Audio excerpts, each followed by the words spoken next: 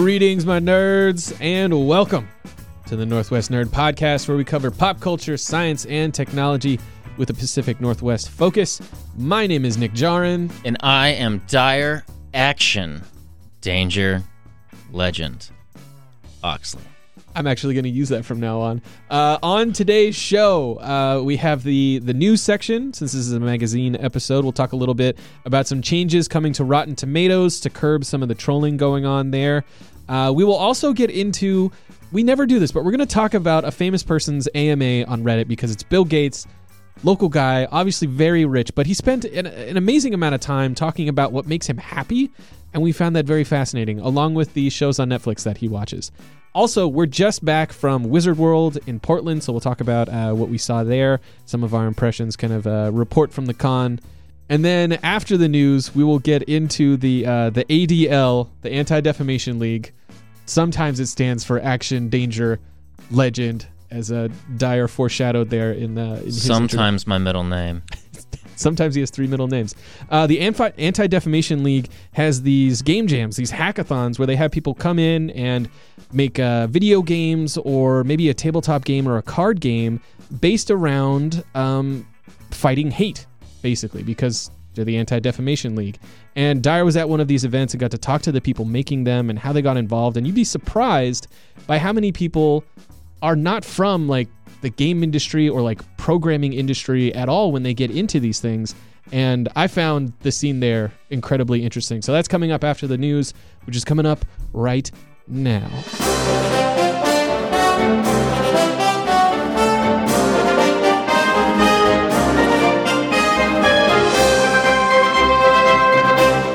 All right, Dyer, let's get into the news this week. Up first, I think we got to talk about this Captain Marvel fiasco that hit Rotten Tomatoes. So for as long as we've had the internet, people have been railing against feminists and pretty much any type of person who cares about inclusion or representation. Which wouldn't be a problem if they wouldn't stop taking our rights and our red pills. And I don't know. They take our red pills, right? Is that how that goes? No, I think they're taking our blue pills. They took the red pills. Okay. And then now they've seen... And they're hogging all of the pills. I don't know. Your That's red how pill feminism works. Messing me up. But anyway, go on. So as the internet is wont to do, the trolls descended upon Captain Marvel reviews on Rotten Tomatoes and decided to just tank as much of basically the fan vote portion of it, the want to see meter. Similar things have happened to other movies. Can you think of any off the top of your head? Last Jedi, was it the most recent one that we Last just had? Jedi, yeah, So, that definitely happened to that one. Yeah, there was a whole basically online harassment campaign for that one. Great pull. I didn't even give you any time to prepare for that. Keep that in mind because in a second here I'm going to call back to that. I didn't actually know this about Rotten Tomatoes, but there's some things other than the tomato meter on there. So the tomato meter is the one that everyone knows that's based off of like aggregated critics reviews, and put critics in quotation marks there because some of them are more respected than others. Yeah. I mean, I don't think we're aggregated into Rotten Tomatoes. I'm not on Rotten Tomatoes, okay, but yeah, I know how it works. When there's over 900 official reviews on something, you know that a good portion of those are from people you probably don't respect as writers or reviewers. That's why they have a certain like vetted level for critics, and then they have like the audience score. Yeah. You know, so you can, and which is always interesting to watch, which one actually, you know, is higher than the other one. They don't always line up. But anyway. Yeah, critics could hate something, but the audience might love it. Exactly. Because it might be a good crash 'em up.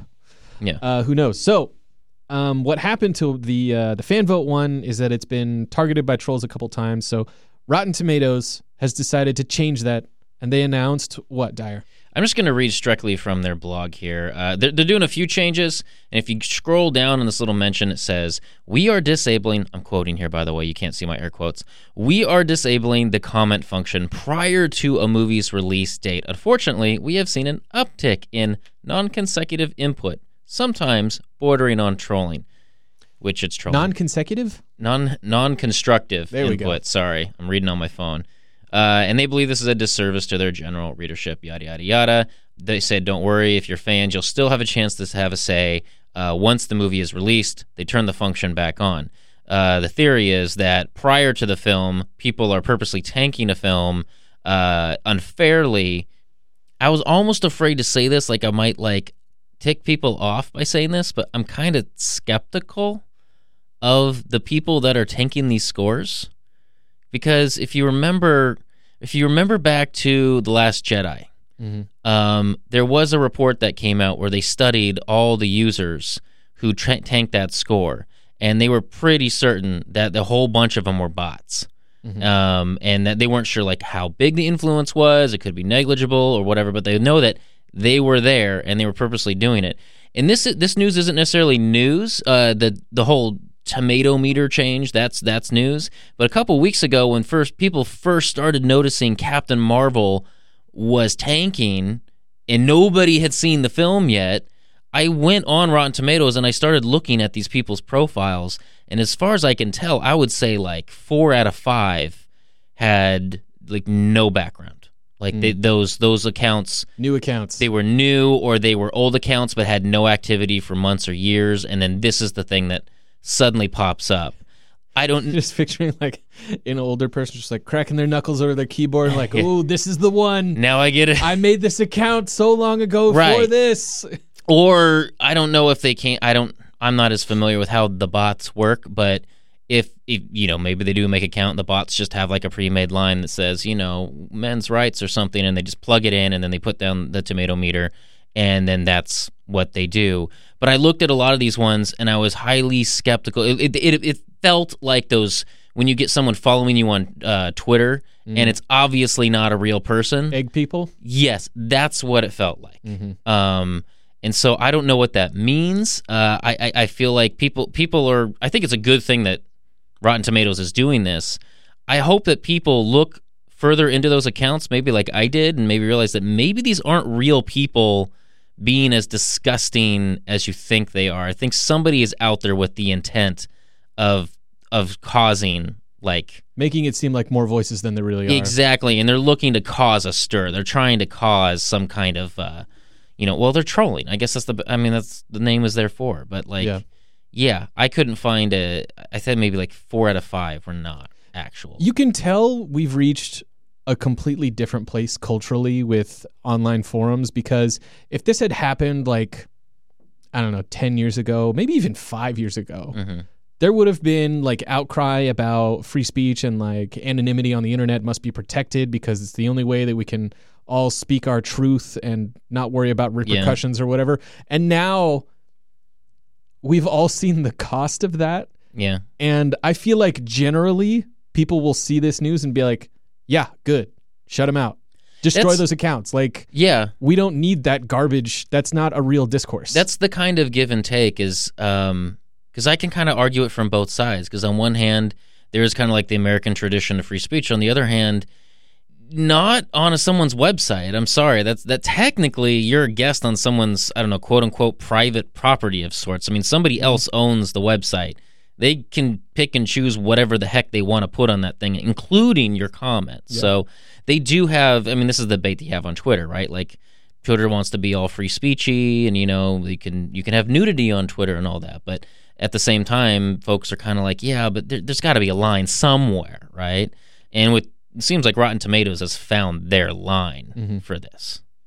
I'm for it. Yeah. I think that this is a great line. And you can tell that like the tanking score from the audience on Captain Marvel is pretty fake, because a Fandango spokesperson came out this week and told Sci-Fi Wire that Captain Marvel pre-sales are through the roof. Right. It's outpacing Aquaman, and specifically this Fandango managing editor Eric Davis talked to Sci-Fi Wire, and he said that when you compare it to other origin stories, which I think is fair, because it's not really fair to say like, is this selling as well as like Avengers 1, 2, or 3, which had so much more built-in story and fandom beforehand.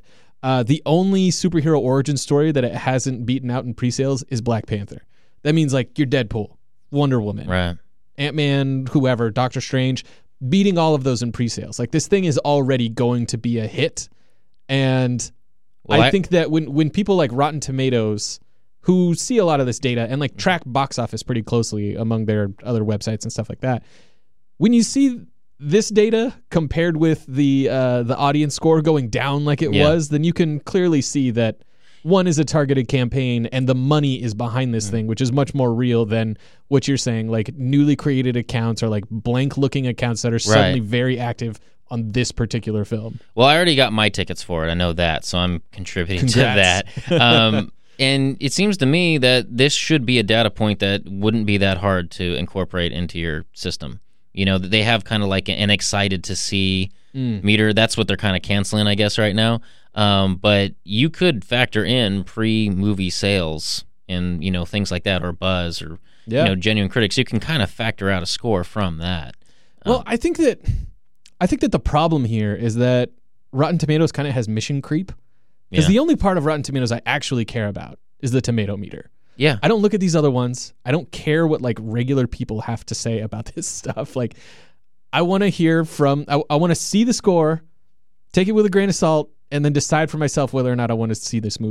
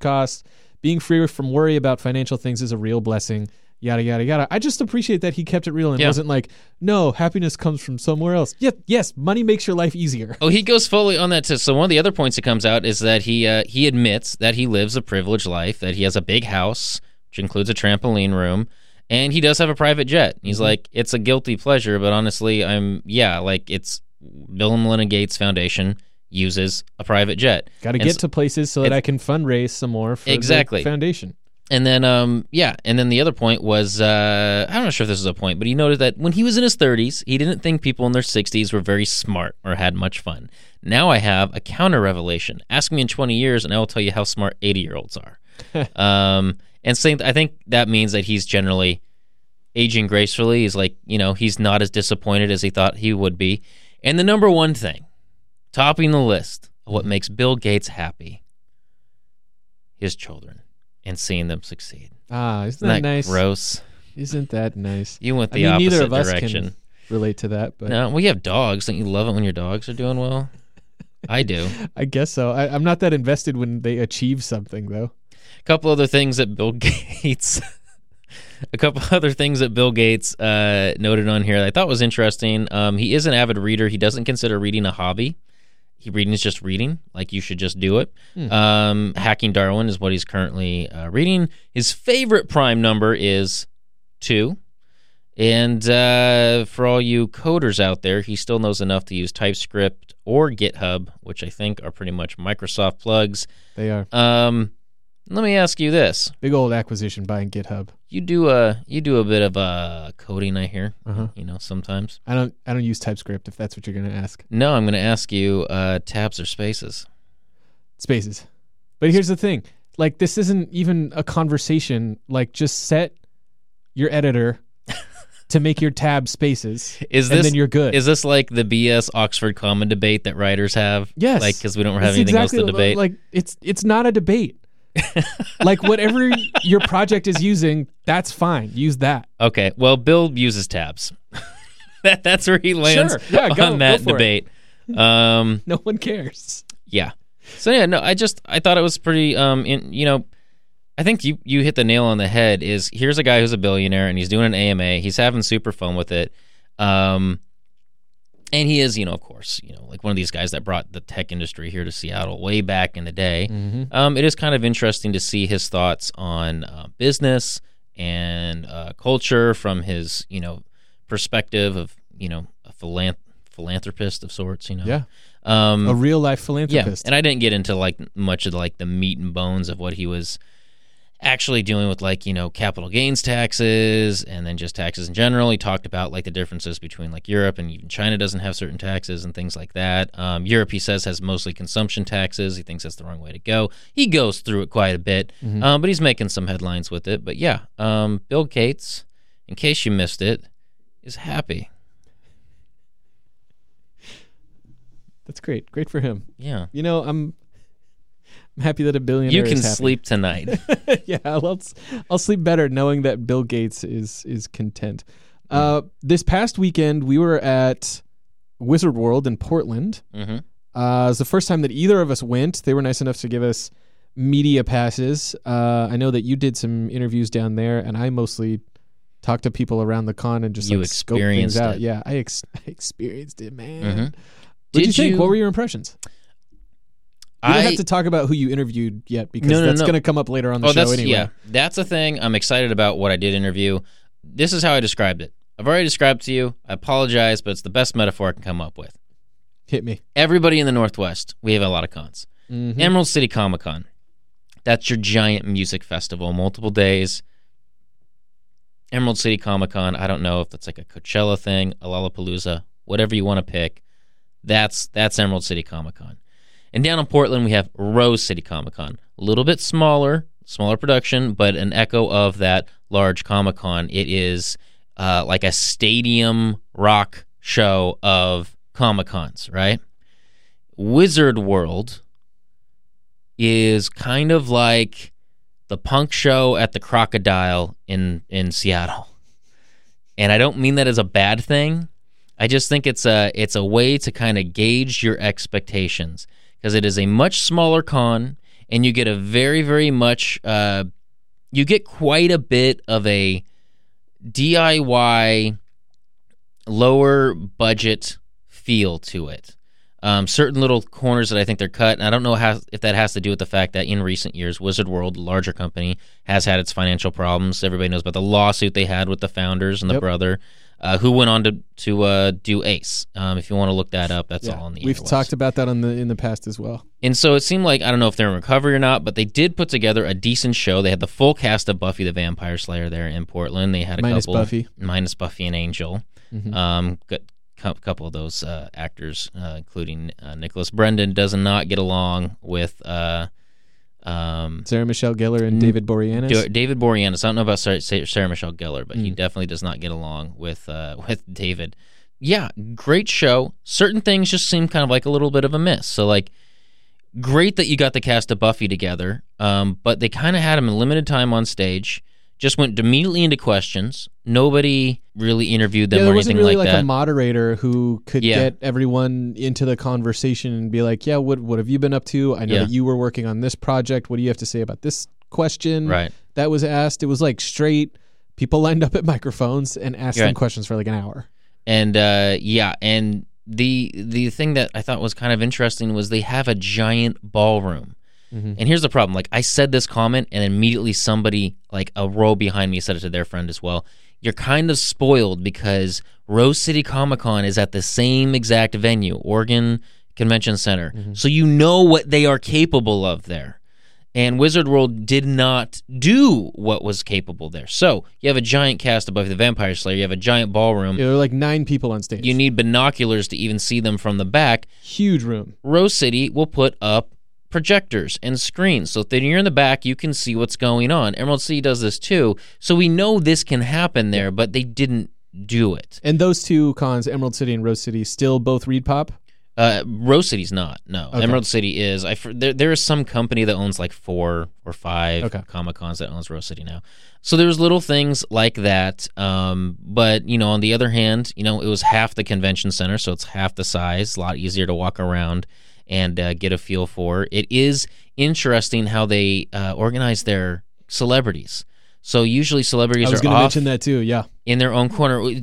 Tell the folks at home, like, how did they have their celebrities? I know a lot of our audience is more familiar with like the Emerald City or the Rose City model, where maybe they're on a different floor and you have to queue up to go see them, and you don't really see the celebrities like out on the floor of the convention. They're kind of tucked away because they're there so that people pay to see them. Like, you can't just have them out. Then why would people pay to see them? At Wizard World, instead, they had booths like in the middle of the floor. And when they were there doing pictures or signing things or whatever, you could kind of just happen by and be like, oh, there's Allison Hannigan or Jason Momoa or Ray Fisher or whoever. They were just standing there. Ray Fisher, by the way, gigantic. He's huge. Yeah. Like, he was a couple feet away from Jason Momoa when I walked past there. And he's probably the only person in real life who could have stood next to Jason Momoa and made Jason Momoa seem kind of small or normal size. Really? It's kind of bizarre. So he was weird to see. You got to actually see Ray Fisher and Jason Momoa from just walking around the convention. Yeah. So that's the other thing. Like, if you're in the other conventions, they're off in the corner. So, or in a different building at Emerald City this year, they're going to be like 2 blocks away from the convention center. In this case, even if you didn't buy a ticket, you could just walk by the aisle and say, oh my gosh, there's Jason Momoa, he's 20 feet away. Didn't buy a ticket for the didn't buy a ticket for the celebrity stuff or whatever, which is interesting because they could do a thing where you pay X amount of dollars depending on the celebrity, and then you can get a selfie with them, or you can get like an autograph. There was really no professional photo-y type things that I saw out in the front area. I didn't get to see Jason Momoa. I didn't get to see Ray Fisher. I was off doing something else, and I'm sad that I missed them. Jason Momoa, my impressions from seeing him in person, very large, very nice. He was on his way, like I saw him and then I was walking around, and then I saw him on his way out, and he had a handler with him, and this woman approached, she's like, can I just take a selfie real quick? And the handler was like, he's really not supposed to do that, but Jason like waved him off and was like, yeah, let's do it real quick. That was really nice. And that lady freaked out. She was like dancing. After the selfie and like showing it to her friend, she was like practically crying.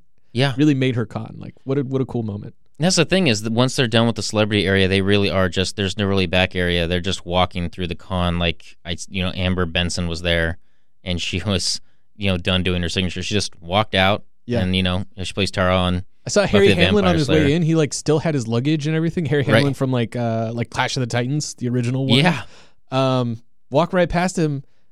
And he like had his bags and everything. He was just kind of like looking around, like he didn't really know where to go. Yeah. But like I couldn't offer any help, so I didn't say anything. It was funny. In the middle of the Buffy panel, Nicholas Brendan left the room, and he goes outside. And I got a message from Joel from SD, who does the YouTube videos of cons, as a little con roundup. And he gives me a message. He goes, I just told Nicholas Brennan where the bathroom was. And then he sent me a awesome. photo of like Nicholas Brennan going back in the room, and I'm like, oh, that's great. Cool. But yeah, no, definitely it was interesting. I think Allison Hannigan was definitely like a standout. Charisma Carpenter, James Marsters. They had some like the long time Buffy cast that was there, and it was pretty cool to kind of see them all in the same place. And I think James Marsters on Runaways now, so like they're still doing stuff. Yeah, and I think he does voice stuff as well. So I guess like in the end, I should we mention Kato Kaelin? Yeah. How can we not? We have to, right? It's the first thing you see when you come in. So, will you explain for our audience who Kato Kaelin is? Okay, so I know Kato Kaelin because he was a pivotal witness in the O.J. Simpson That's why trial in the everyone knows 90s. Okay. Well, apparently people know him now because he was on this show called Big Brother, which I do not watch, nor do I ever care to watch. Yeah. And apparently I have a friend that was telling me this weekend that not only did they watch the show, there was some sort of like live 24/7 stream that you can watch them when they weren't airing the show. Mm-hmm. So he was just on it. Apparently him and Tom Green are best buds now. And Sure. so then he went immediately from that to hosting this event in Portland, and like hosting a bunch of different stuff. hosting it, and the thing is, he wasn't just a witness in a trial. He was an actor in Hollywood at the time, and he was living in OJ's guest house when exactly the murders happened. And then he did some like B movies and things like that ever since. Like his name was known because of that trial, and he kind of had this Brad Pitt look thing going on in the 90s. I mean, that was kind of the vibe he had. And so you walk in there, and Kato Kaelin's there doing karaoke right at the very front door. Yeah. There's a stage like right in front of the entrance. Exactly. Or he's doing like children's cosplay contest or something like that. Yeah, that was pretty funny. It was, hosted by Kato Kaelin. And I got to say, it's a very lightly attended con. Didn't see a lot of cosplay in general. There was cosplay there, just not a lot like you'd see at a Comic-Con. And it was lightly, like when he was in his off time, you could see him at his booth. He was, scrolling through his phone, and, he was there doing his thing. But when he was supposed to be on, he mustered up the energy, he was on. He was totally up for karaoke and everything. He was funny. He was engaging. So funny. It was actually kind of interesting. The thing is, you don't expect this, but I came away kind of liking Kato Kaelin quite a bit. Just respecting the hustle? Just respecting the guy quite a bit. Other than that, I will say like kind of little standouts from there was the Unipiper. Got to stop by his booth quite a bit. He's the Unipiper. He's a guy that his whole mission is keeping Portland weird. And so not a lot to sell there. So he brought some friends in that do like creative crafts that did some amazing stuff, and they kind of shared a booth. I will say this, never been to a convention where I've had to pay for a panel. And I thought that was a little weird. This was strange. I did pay for one, and it was the best panel that I have ever been to at a convention. It was called Creator U. It was put on by a cosplayer called Oh My Sophie with 2 eyes. And Oh My Sophie was in once upon a time in her life a social media marketer, or just a marketer in general, with an emphasis on online engagement. And she now does that professionally as a cosplayer and a consultant, and she works with folks in the geek niche.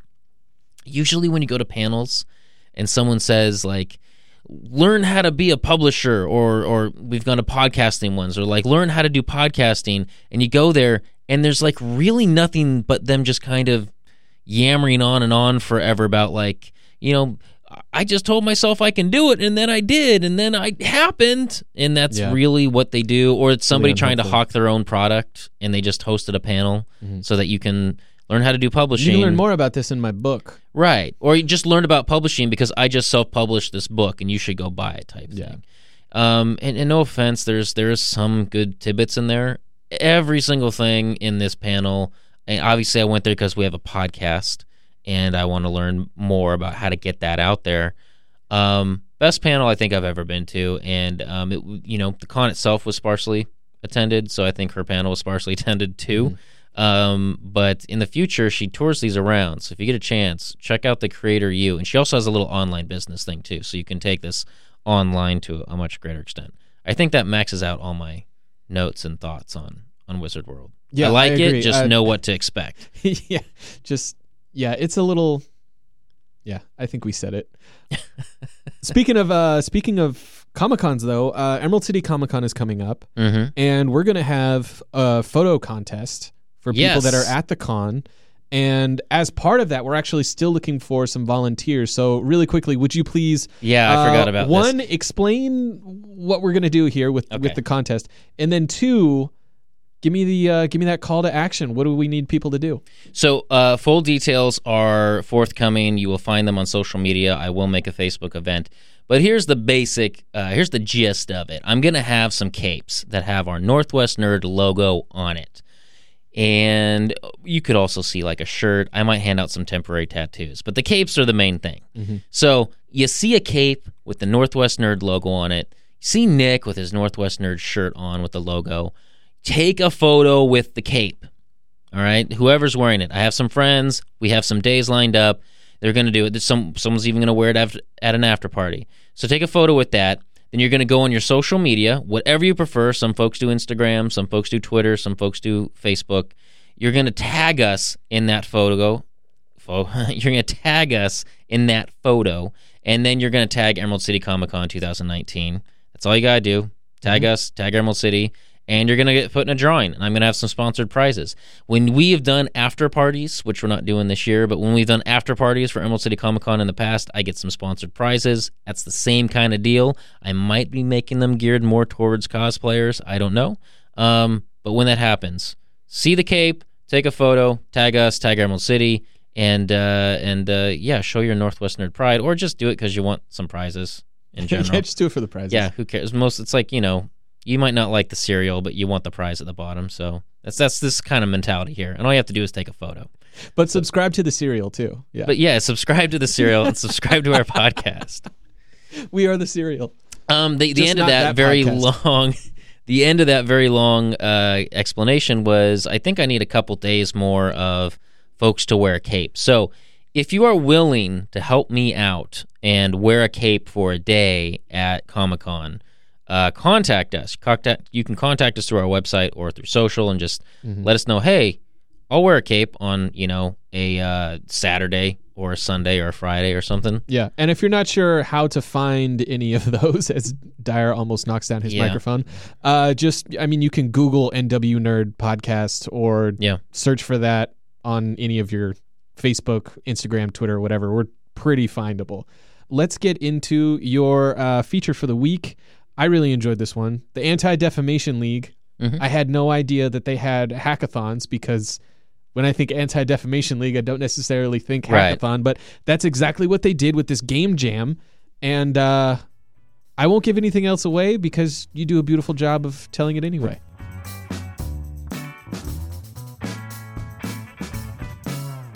I think like any medium, video games have the ability to be used as a tool. And I think the goal is to see how can we use games in order to, teach empathy. This is Navid Madavian. He is a teacher and a cartoonist, and he's also a volunteer with the Anti-Defamation League in Seattle, working with other teachers to address bullying or bias. Well, I think like online communities, one of the great things about them is you can find people that think a lot like you, but it can end up being pretty insular, where you are associating with people only, like the type of people who think the same things as you. And I think that video games, you have an opportunity to go outside of that, right? I mean, like, you pick up any game and there's going to be a character who may not look like you, who may have had different experiences than you. And so even if you are living in some, small community or a part of some insular community online, video games give you the opportunity to sort of go outside of that. Last fall, over a weekend, Navid was helping out at a game jam in Renton. It was actually being held at the offices for Wizards of the Coast, the company behind Dungeons & Dragons and Magic the Gathering. And if you don't know what a game jam is, that's okay. I'm going to explain that in just a second. But what's important to know is that this group of people who did not know each other gave up one weekend for the purpose of combating hate through games. People like Reagan Mulholland. This is what I do for fun. I've always wanted to make games, but never thought I could do the coding aspect of it, so I started to learn coding. And I'm one of those people that sees like the disparity in who's represented in games and wanted to kind of bring more of the representation of people like me or people who are not like me into games. So I wanted to learn how to make games so that I could make more inclusive games.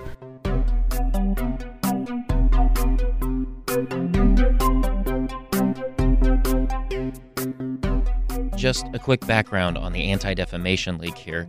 It was started over 100 years ago with the purpose of fighting anti-Semitism in America, and it has since grown to fight against all hate and for the inclusion of everybody.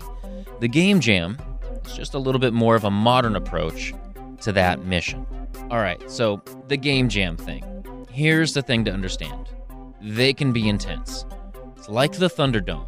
Many enter, one game leaves. Actually, maybe 2 or 3 games. But the point is, a group of people lock themselves in a room for 48 hours or so, and they do nothing but design and craft and test and build a new game together. I am a big believer in them as tools to both create interesting, novel games and game concepts, as well as ways for people to get experience making games that they couldn't otherwise necessarily get. This is Ket. I volunteer with the local Seattle Indies nonprofit. Like a small indie game can easily take you like a year, 18 months, 2 years to go from start to finish. With this Game Jam, in 48 hours, you're going to be done one way or another. So it forces you to interact with it in a different way. And once you're done, you probably have a finished game that you can put on your portfolio, that you can show off, that you can share with people. So in past Game Jams, I've made some truly ugly art. I've made funny noises into microphones. I've scrounged around for free assets. I've done some really bad writing, which I'm not proud of. Like, all of these things will teach you so much about the process of making a game and working as a team. So I think everyone should make games or try to make games. So you don't need anything other than a desire. Okay, so this Game Jam for the ADL had a very particular purpose. Design a game exploring the theme of identity, dealing with empathy and focusing on hot-button issues in real life, but through a game. This is my first Game Jam, and I had my reservations coming into it because an issue like identity, you have a bunch of people coming together who may not know one another, who are trying to tackle a hot button issue like that. It's hard to know what will come out of it, but everything that I've seen from the experience, I mean, it seems like it's been positive, and it allows you to explore issues around things like race without sort of hitting you over the head. And, you know, one of the issues that we struggled with was how to deal with things like stereotype. So if you are talking about people in the real world, you run the risk of sort of reinforcing stereotypes. So dealing with it in the context of a fantasy allows you to address those complex issues without having to necessarily have characters who are Jewish or black or white. So game jams are actually pretty common in the Seattle area, and in other cities too.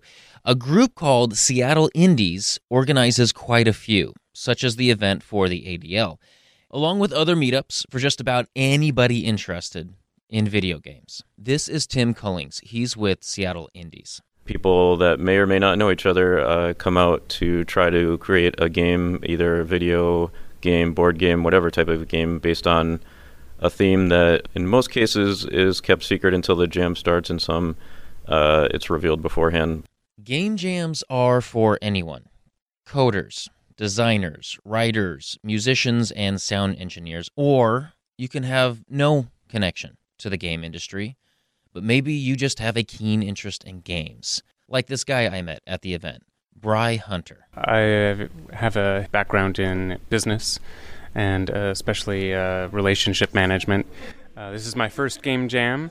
I've been a lifelong gamer and been wanting to break into the game industry, so I figure this is a good place to sort of see how things mash out and try and learn as much as I can. I'm a member of the LGBTQ community myself, so I actually felt like as a gamer that's not always commonly represented in the normally heterosexual white male game industry, I might have certain perspectives that other players might not have. Or Daniel Huang and Steven Spilios, who didn't know each other before this game jam, but both are composers for films and games. I thought it'd just be fun to get introduced to that world of game development on the music side, at least for me. And the ADL seems like a cool organization, and this was the weekend that they did the game jam. So I love that response. Basically the same thing. I came here to network and to meet like-minded people. If you didn't know, about 80% of the people that are in there, this is their first game jam. So that kind of tells you what everyone's here to do, kind of get the feet wet. In fact, some people don't even have any experience in gaming at all, and they're wanting to get into it, and this is a great opportunity for them to do so. This event was the second annual game jam for the ADL, and as such, it was a bit different than the usual variety. First of all, folks were able to leave and get some sleep. But like I said, the ultimate goal wasn't just to create a game, it was to explore identity. After they created their games, they had 1 week to fine-tune it. The completed works were then uploaded to the ADL's website, along with a few other teams across the country who were doing the exact same thing over that weekend. There will be a sort of judging that happens, and a handful will be featured at the ADL's conference the following May. The first year they did this, a team from Austin, Texas won with an anti-bullying game. I was in my bed last night brainstorming ideas for the game I was working on because I just kept thinking about it and trying to improve on it. But I think most of the other venues and the people who are doing it online probably got no sleep last night. And typically game jams are, 48 hours straight of just constantly working on it so that you can come up with a product at the end. This is Sonia Wolfram. She's with another gaming group, Seattle Serious and Social Impact Games. And she was another participant last fall. She produced a board game. So the original idea came from an article I read that mentioned something called symbolic annihilation. Like, what happens if the media coverage doesn't include you? What does that mechanic look like, and how does that make you feel? So the game that I came up with is essentially you have three different cultures. Each of them is a color: red, blue, and yellow. And the goal is it's a cooperative game that forces you to think about society as a whole, and you want to assimilate and help each other out and sort of bleed into the cultures and, the cuisine, the habitat. And if you guys get into a detriment, then it's really, really hard to recover. So I'm still kind of balancing it out, but it's really interesting, some of the conversations that have come up from that. Sonia's tabletop game was one of 3 that were produced that weekend. The other 2 were video games. Daniel, one of the composers, explained the game that he worked on. the name of our game is Temporarily Doors. Well, you are a cube and you're a certain color, and there are other cubes around, and they're different colors, and they have different letters assigned to them, at least letters for now. And there are also different doors that you can go through that are also different colors and have different objects assigned to them. The idea is that you have to get a certain number of objects and be a certain color to go through these doors. And it's kind of more open worldy, like you can decide to go through one door or the other. But if you go through one door, you can't go through the other door.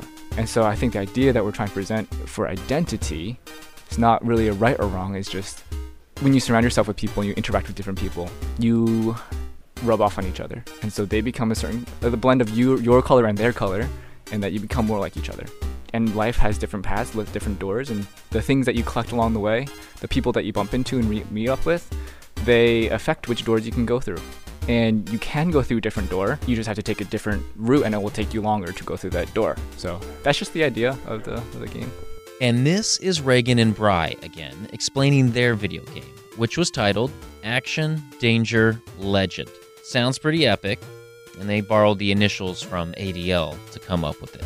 We've been trying to create a game that basically can create a sense of empathy in the player, of frustration for not being able to self-express in the way that they want.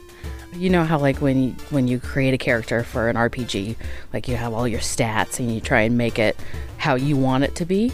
Our game takes you to that character screen, but there's a narrator that wants you to be a certain way. We've been trying to create obstacles and limit what the gamer can actually do with trying to generate a character that they've been led to believe is leading to a really spectacular journey. And the roadblock here is just this character creation screen that they just cannot get past. We have this huge prologue that's like lavish, and it's about the adventure you're gonna have, and all it really is you trying to fight the narrator to make your own character, and then it ends.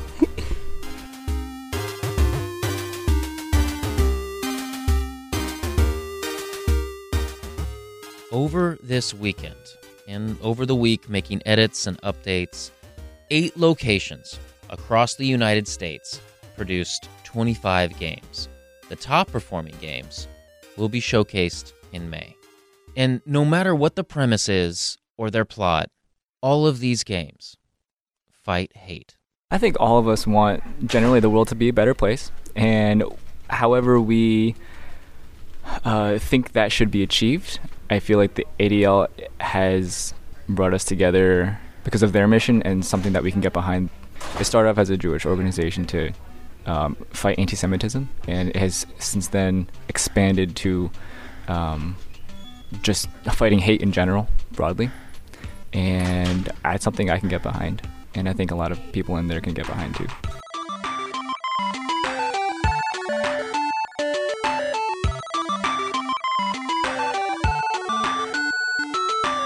That's all we got for this week. If you like what you hear, don't forget to follow us on social media so you can keep up with everything Northwest Nerd. You can find us on Facebook, Twitter, and Instagram, or find links to all of those on our website, nw-nerd.com. Shout out to Kevin MacLeod for the music in Dyer's piece this week. Also, big thank yous to the Hoot Hoots for our theme music all season 3. If you want to help out the show, go check out our Patreon or give us a rating and review on iTunes. 5 stars, please. Helps other people find the show. And with that, we'll see you next week, nerds.